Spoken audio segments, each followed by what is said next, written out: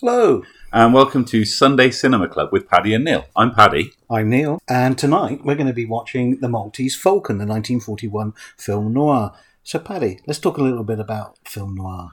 It's that beautiful style that's influenced so heavily by German expressionism and a little bit of French poetic realism that came together in the 40s and carried on through the 50s. It's marked by that darkness. What are your favourite ones? What are your absolute favourite noirs? I think for me, obviously Maltese Falcon and other bogies such as... Other bogies? To Have and Have Not, The Big Sleep. But things also like the Robert Mitchum film, which is Out of the Past. There's a number of different films there. A lot of forgotten films, I think, as well. There are, but they're all marked by some clear links in the way that they portray women, for example. The use of the hard-boiled kind of person as the lead character, the cynical person who's fed up with the world, very much like Sam Spade in this film. And on that, not necessarily an old-fashioned white hat good guy, but a bit more shaded in terms of their worldview. Yeah, I think that possibly is something that's come out of the trying to get around the Hays Code. So the Hays Code was brought in I think, 1928 by the Postmaster General in the States, which was a censorship index, basically. Here's what you can and can't do in films. And by 1934, had eliminated all forms of sexual innuendo and on-screen nudity, which there was some even in the States, and toned down language such that you get a vastly different sort of cinema language coming out of it to get around things. And how did it affect the portrayal of violence? Because things like Scarface, the early one, they're really violent. And, the end of Public Enemy is extremely violent. I think, actually, it led to the whole United States love of violence. I think violence is acceptable within these movies because the bad guy gets his comeuppance. That's actually one of the key things in the Hays Code, isn't it? That crime must never pay. Exactly. I mean, this was also the case then taken up in Britain as well. Not so much in Europe, I feel, or Japanese cinema, Indian cinema, and so on. It was more a Western, Presbyterian outlook on life. Yeah. Sort of miserable. Is that what you're saying? What I'm saying is there's no fun to be had. But of course it means things like there was already a pre-existing self-censorship of things. So a kiss in a movie equals sex. And that had been the way from 1910. Stylistically, though, film noir, a lot of the style things come because there were developments that actually weren't possible earlier. So the extreme chiaroscuro, the way that they put the black and the black shadows and the hard lighting on to really emphasize key characters or key moments, that wasn't possible with earlier film stock. And I think that the reason why we don't see any noirs any color noirs until we get to color noir, you know what I mean? They don't see a film noir in color until the 70s is because the films are just not good enough to do it. Right, you can't introduce the subtleties that would be in the lighting and so on to... Yeah, exactly. And get it captured by the colour film. Yeah. When we actually get to the 70s and we start thinking Chinatown? Yeah. And things like that. French Connection, perhaps? Dog Day Afternoon. Yeah, where it's, again, they're very noir elements in that, but it's in colour. And they look great, those.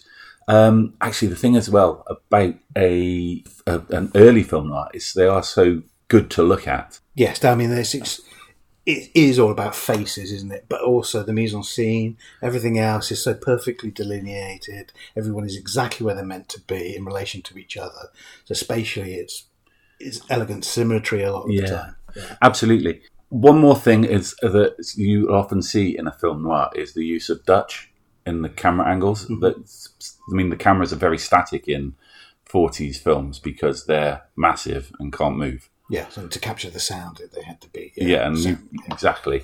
So to make it off balance, they often literally just tilt the camera, put it in a weird place, low, high. Think about The Third Man. Of course. There's so much of that used to unbalance. Actually, it's also in the mise-en-scene. Mise-en-scène or mise-en-scene? Let's go with both. Okay. What, every time? No, just potato type of thing. I think. Okay. So the mise-en-scene seen, Sen, is in these films, they often see the characters are off-centered. Yes. That's an indication of like the lack of balance within the story, lack of balance within the characters themselves. Right, so it's unsettling for the viewer, and then because it's a story element, this is someone who's not to be trusted. Yeah. And also, I think a director like Huston had his own language, because John Huston directs this one.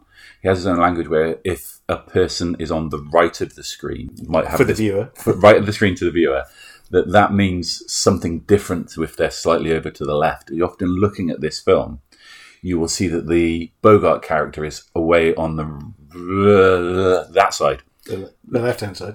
The left-hand side of the screen. Right. Whereas we're going to check this, listeners. Listener. The listener will check that. I can't remember which side it is.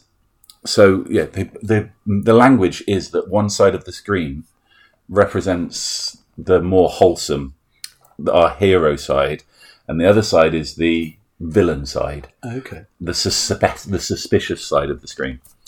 Anyway, talking of the directors and the actors, what was Bogart doing at the time? Well, Bogart had started to break out of his supporting roles that he was, he always claimed he'd been in 40 pictures in 5 years, and he'd been shot and killed in 12 of them, hung and electrocuted in 8 of them, executed as a murderer, and this sort of thing. In reality, he did actually play second fiddle to the main Warner Brothers stars, and Warner Brothers was the studio he was signed to. Who were those stars at the time? I mean, where have they gone? Well, so people like Edward G. Robinson tended to hit the 1940s and find their star power faded. People like Paul Mooney, George Raft, who of course had real gangster connections through Bugsy Siegel, his childhood friend. They were all slightly older than Bogart, hit the 1940s with a lot of reputational issues, actually deciding they weren't getting given good characters, good deals, whatever it happened to be. They were pushing back against the studio, so the studio pushed them. And basically, their careers started to fade. So people like Edward G. Robinson, who were excellent actors, start having to accept that they're now below the title. Right. Is that something to do with their acting style, which is more mannered? I mean, when we watch 40s films, there is a style, but it has moved on, hasn't it? I think so, yeah. I think someone like George Raft would also admit he was not a very good actor. Would he admit? Probably. Would you have told him? Maybe not, because he was... Yeah, no, he knew a few people. He was quite gangstery. Yes, he apparently called off a hit off... That's good of him. That's a good thing. It's one in his plus column. Yeah. He called off the hit. Should we not establish who put the hit on in the hit? Let's not move on. I think they're all dead. They're all dead. They're all dead. Anyway, someone like George Raft, who was introduced in Hollywood as a song and dance man, hasn't really... there's a lot of ego. There's a lot of... Maybe I should get more money. You're already at the top of the ladder. We're not paying you any more money. Some executive producers are looking around going, these guys at the top of the ladder, who can I promote who will be successful in pictures? So therefore, I get a bigger slice of the pie. Sure. Yeah, because of course this is all, I don't want to say cookie cutter, but there's a quota of films to be made each year. They are assigning people to those films. Yeah. Warner Brothers is not one of the top studios. Famously, Bogey used to wear, indeed in the Maltese Falcon, he's wearing his own clothes here. This is his own suit because he thought Warner Brothers was so cheap in the wardrobe department that he'd rather wear his own clothes. We're talking about the mise en scène. It's a dark style. They wear dark clothing. It's quite striking when you see a character come in dressed in a light thing. Yes. It's often the femme fatale who does that. Yes, and this is before Casablanca, so obviously Bogey hasn't started to wear the trench coat to indicate the lighter side of his character, perhaps, compared to the darkness of it. So how does Bogart break out from this? Why is this his breakout film? So this is a breakout film partly because Huston wants to work with him. They've become friends during the making of High Sierra, which Huston wrote, and Bogart had a very strong secondary role in. And this is the thing, he's now been given a few roles where he's expressed a lot more character, done a lot more work, and it's being recognised. People want to push him as a star. The opportunity arises because of people like Raft and Mooney and Cagney wanting to do different things. In fact, Mooney's career films basically disappears after this. He's in a handful of pictures up until the end of the 50s, from that point onwards. There's all sorts of weird things going on with Raft trying to go to another studio. So there's an opportunity now. So they give him his opportunity. He has his above the title shot, much as Mary Astor does in this as well. She's also a supporting actress, for Bette Davis or whoever for years and years and years. This is her shot at a complex character who they feel they can embody with more verve than has been achieved before, and they grab it by the horns. And it's a successful film. It is embraced by audiences. Even the supporting characters, Peter Lorre, Sidney Greenstreet, employed time and time again, often in partnership, because they're so successful in this. Sure. Let's talk about Mary Astor, because she's older than a lot of leading ladies at the time. Yeah, she's about 35, and I think she's sort of reaching a peak in her skills, but also a point at which it's said that she didn't want to take on leading roles even if she was offered them because she didn't want the responsibility and so on. But that might be true to a certain extent, but it might also be focus on the fact that she was an alcoholic and actually put herself into rehab in 1949. So at the time, maybe she was finding things too stressful. You say she's an alcoholic, but if you read any of the literature, any of the autobiographies of people at the time, all of them are drinking so heavily. Surely, yes. I mean, this is it. I think things are unfair on the women compared to the men, because clearly now Bogey's described as an alcoholic. Sure. And until he marries Bacall and she curbs his drinking once his kids come into the frame, he is, as long as they're not drunk when they turn up into work, they're considered professional. Right. Carrying on. Talking of the patriarchy and doing things down, Bogey, who is the same age as Astor at the time? He's about 4 or 5 years older. But he goes on and takes a career of leading roles. Yep. And it breaks out from here. Mary Astor, whose performance is outstanding, basically continues being a supporting actress, even wins Best Supporting Actress Oscar 2 years later, but immediately finds herself trapped into mother roles because, of course, she's 35, she's ancient, she's got to be a mother. There's no other. Despite having demonstrated such a good grasp of character, equal to her friends Bette Davis and Joan Crawford, she's not given, or perhaps also she's given a 7-year contract that only gives her these kind of subsidiary roles, and she very quickly becomes disillusioned and, like I say, has to check into a rehab clinic. And from that point onwards, she's in her early 40s and things just slow down for her. Yeah, it's really sad because I think she's brilliant. Let's talk about John Huston. I mean, he's written and directed High Sierra with Bogart before. What's the process for him getting into this film? So he's the son of Walter Huston, a very famous character actor who even has a very tiny cameo in this, which I didn't know until I was watching it recently. No, I didn't know that. Huston is born into Hollywood, basically, because of his father being there. He's a writer, but he's also a bit of an outlier. He likes to gamble, he likes to party, he likes to hunt big game, as he finds out. All of these sort of different things that give him a life beyond just making movies. Obviously, movies are highly well paid and so on and so forth. Sure. And he enjoys constructing stories and telling them and collaborating with people. But he must also enjoy being the man in charge. Right. He's a director after all. But this is his opportunity, basically. He's written a couple of very successful pictures and had jobs touching up dialogue and things in Wuthering Heights, whatever it was. Yeah. And this is his opportunity. Again, not an A picture, but a bit above a B picture. Because High Sierra is just a cowboy film, isn't it? Where it was launched as just a cowboy film, so it's not a big budget, Not huge, but this is like, we'll give you some decent actors, go away, make this picture as quickly as you can. He does, brings it in under budget, under schedule, I think, by a couple of days. What was the schedule? Can't remember, 35 days. It's very quick turnaround for these sort of films. Yeah. It really is. I mean, this is why Bogart in 39 makes 7 pictures that are released that year. Yeah, that's a lot. It's a lot of work in. But yeah, this is Huston's breakout. As I say, he's successful, so therefore he's then given more opportunities. But the war comes along and he goes off and joins the film unit in the war.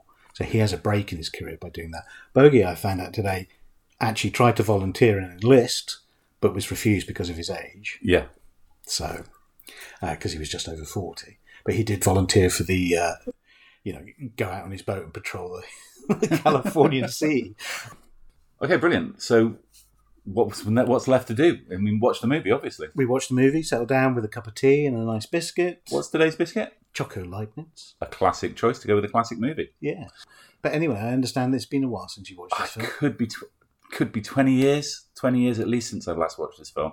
My memories is one of those ones that I watched on the BBC when they did Sunday afternoon. Rainy Sunday afternoon. Yeah. Yeah. And it was really enjoyable. Yeah. Even if it was in black and white and I'd have rather have watched Star Wars, this was one that I remember fondly. How about yourself? We had black and white telly until 1983, so everything was black and white, for starters. But for me, yeah, I think I have very strong memories of quite a few movies, and this is one of them at the time, because everybody stands out so well. Sure. It grabs your attention, even if you're 6. So let's sit back and watch it, and then after the film, we'll have a little think about whether it still stands up, what we recognise, what we think is good. Yeah. Okay. Cool. Let's watch the movie.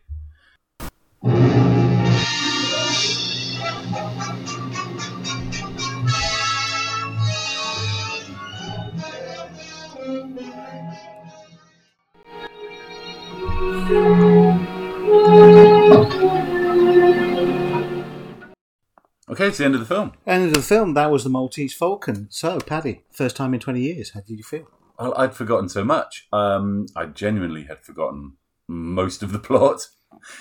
So, there you go. There was lots of surprises for me. And a lot of plot to follow. There is, isn't there? There's a lot of plot to follow. A lot of dialogue. It's a very talky film. Yeah. It's a very tight film, though. There isn't any scene that is padding or wasted, or there's none of that. I mean, if I just take what I think is a modern-ish example, Jackie Brown, similar, but there's lots of scenes in that which are purely to show off the world rather than to extend the story. You don't absolutely need to see Samuel L. Jackson surrounded by beautiful girls firing machine guns into the distance. Yeah. Oh, that's on the video, isn't it? Yeah. Yeah. But that is something that Tarantino made as a style choice, which Houston decided not to. I really enjoyed it. I mean, it held me still very much. Yes, I really enjoyed it. I have to admit this is the second time in a week. But even then, I watched it last time with the commentary. And it's a fascinating film. It's pretty faithful to the book. Although it's a while since I read the book. It's tremendously well acted, although in the style of its time. Very static acting. Yes. And I think that's a lot to do with the camera movements. They have to hit their marks. They have to be lit so perfectly. Mm-hmm. I also feel it's quite a one-tone style of acting. Yeah, so everybody's acting in quite the same manner. It's just the pace of their dialogue is faster when it's Bogey, not so fast when it's Peter Lorre. Very fast when it's Mary Astor. Very fast. She's a fast-talking woman. But very clear. Yes. Diction. If only they had it nowadays. And if only they turned up the dialogue so that you could actually hear it over the sound. Anyway, that's an old man problem. Nobody needs to know about my problems. Or our problems. Yeah, whatever. Yeah. Okay. Taking away the things that I loved from the film, I really enjoyed how beautifully constructed every scene was and the consideration of each shot. I'm going to take 2 examples. There's the call to Spade when he's told that Arch has been killed, where we just see the still life silhouetted against the window. We've got the bedside table with the objects placed there, and just his hand reaches in, picks up the phone, and but every item on that thing tells you something about Spade. There's the racing paper. There's the scotch. There's pipe in the and what was the book? Oh, I can't remember what the book was, but there's something to indicate that he's more cerebral than just the racing, drinking. Yes. There's also the scene where they frame Sidney Greenstreet as Gutman, and they take that low angle to really emphasise the size of him. It would just fill the entire screen if you were watching it in cinema, wouldn't it? It's he's huge. It's huge, and but it's very subtly done, because otherwise he's not actually that much taller than Bogart or Laurie. It's just he fills the screen, and it's his introduction, isn't it? Yeah. There's not as much use of the film noir tropes, as I remember, the extreme examples of shadow and chiaroscuro, which I've probably never said right once. There's not the extreme Dutch, the extreme weird angles. Yeah. Do you think that comes later? It's possibly something that's stylistically done, perhaps with films of a lesser nature. Well, I was thinking Third Man more than anything. Well, that's true, and that's actually a very much more cinematic film, isn't it? That's opened up. That's on the real streets of Vienna. Yeah. This is, 5 sets? It's not a lot, is there? I mean, we were discussing whether they were doing any shooting exteriors. Yeah. I mean, there's very little, probably on the standard Warner Brothers outside set. No, it's nearly all in. It's nearly all interiors. There were some very clever setups. The long shot through the window with the curtain going across, so that we could see the boy, Wilma, following them. The boy, the 20-year-old man who's pushing 40. Yes, exactly. Anyway, I think they just all look older. They do all look older. I mean, you'd be hard pushed to tell that Bogey's 40, 41. And Mary Astor does not look 35. She looks older than that. Yeah. But that's by modern standards. Yeah. Yeah. I mean, everybody drank a bit more, smoked a bit, considerably more. And they just looked older. The way they dress, everything is. Yes. Yeah. So, what about you? What did you take? You were talking about remakes at some point. Yeah, I was thinking that for such a classic film, there's no attempt to remake this. I think we've identified one film, a comedy made in 1975. Stand by the Devil, Up for the Devil. I can't remember what it was called. Something with George Segal. It's got to be good. Not very well remembered anyway. But nevertheless, I mean, they've had radio adaptations. Talkie film probably makes a good adaptation. In the 1940s, obviously, there was a big thing that most of the original cast of movies would remake the story for radio. So you'd often find Bogart doing this again, Key Largo, I think. There's a number of ones they redid on the radio. But there's no actual cinematic remake. And yet it had been made 3 times previously. Yeah. And why never since? Is it because it's such a classic picture and no one can... I mean, obviously for the first 10, 15 years, it's Bogey's film. We're not going to touch it. But is it because there's not sufficient action for today's standards? Well, there is no action. And it's a very male-oriented... Well, it's a male-dominated film. The female characters are subservient. I'm not quite sure what the word is, but they at no stage appear to have any lives or purpose of their own, except for Mary Astor's extreme greed to have the Falcon. Yes. There is no action. It's just talky. It's very dense, very densely plotted. That last scene... 20 minutes of just them all talking together in the one room, deciding who's going to take the fall. It's pretty hard to imagine with Tom Cruise in the lead, isn't it? It is, really. Although he'd probably do it very well. He'd probably do it very well, but it just seems surprising there was no sort of 60s remake. I suppose it's a product of its time. Thinking about it, would you want to make it into a period piece? And therefore it would be very expensive to recreate the period. I think all of that's true. And there's something about the difference in acting. Could people really pull off that style, get across the same dynamism? As you say, it's static, but it's quite propulsive. There's no fat to the storytelling. There's no wasted shots. It's bang, bang, bang. An hour, 40 minutes just rattled by. But equally, there's very few classic noirs that have been remade. Perhaps it just doesn't interest that many people. True. I can only think off the top of my head DOA with Dennis Quaid. I love the Dennis Quaid one. And that's 30 plus years ago now. And that made no money. Yeah. So I think we know why. Yeah. Okay. Right. Well, that was a fantastic evening. It was a great introduction to our Sunday night movie club. Let's make another one sometime soon. Yes. Till the next time. Okay. Great. See you next time on Sunday Movie Club. Movie Club. Movie night Sunday. Movie Sunday night. No. Okay. Splitter. Sunday Movie Night Club. What is the name of the damn podcast? Sunday Night Movie Club? No. Sunday Movie Club. Sunday Movie Club. Bye. Right. See you next time on Sunday Movie Club.